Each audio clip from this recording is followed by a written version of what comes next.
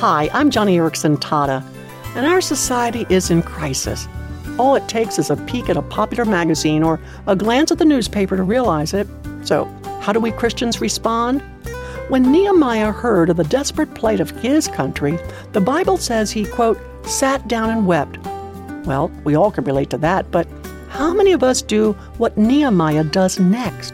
Because along with his weeping, Nehemiah fasted, then he got down on his knees and prayed, and then it says he took action. Friend, it's one thing to pray for change in our country and then assume God will motivate others to make those changes, but it's quite another thing to become actively engaged in God's plan, volunteering yourself as His agent of change. So, look around and be open to be used by God.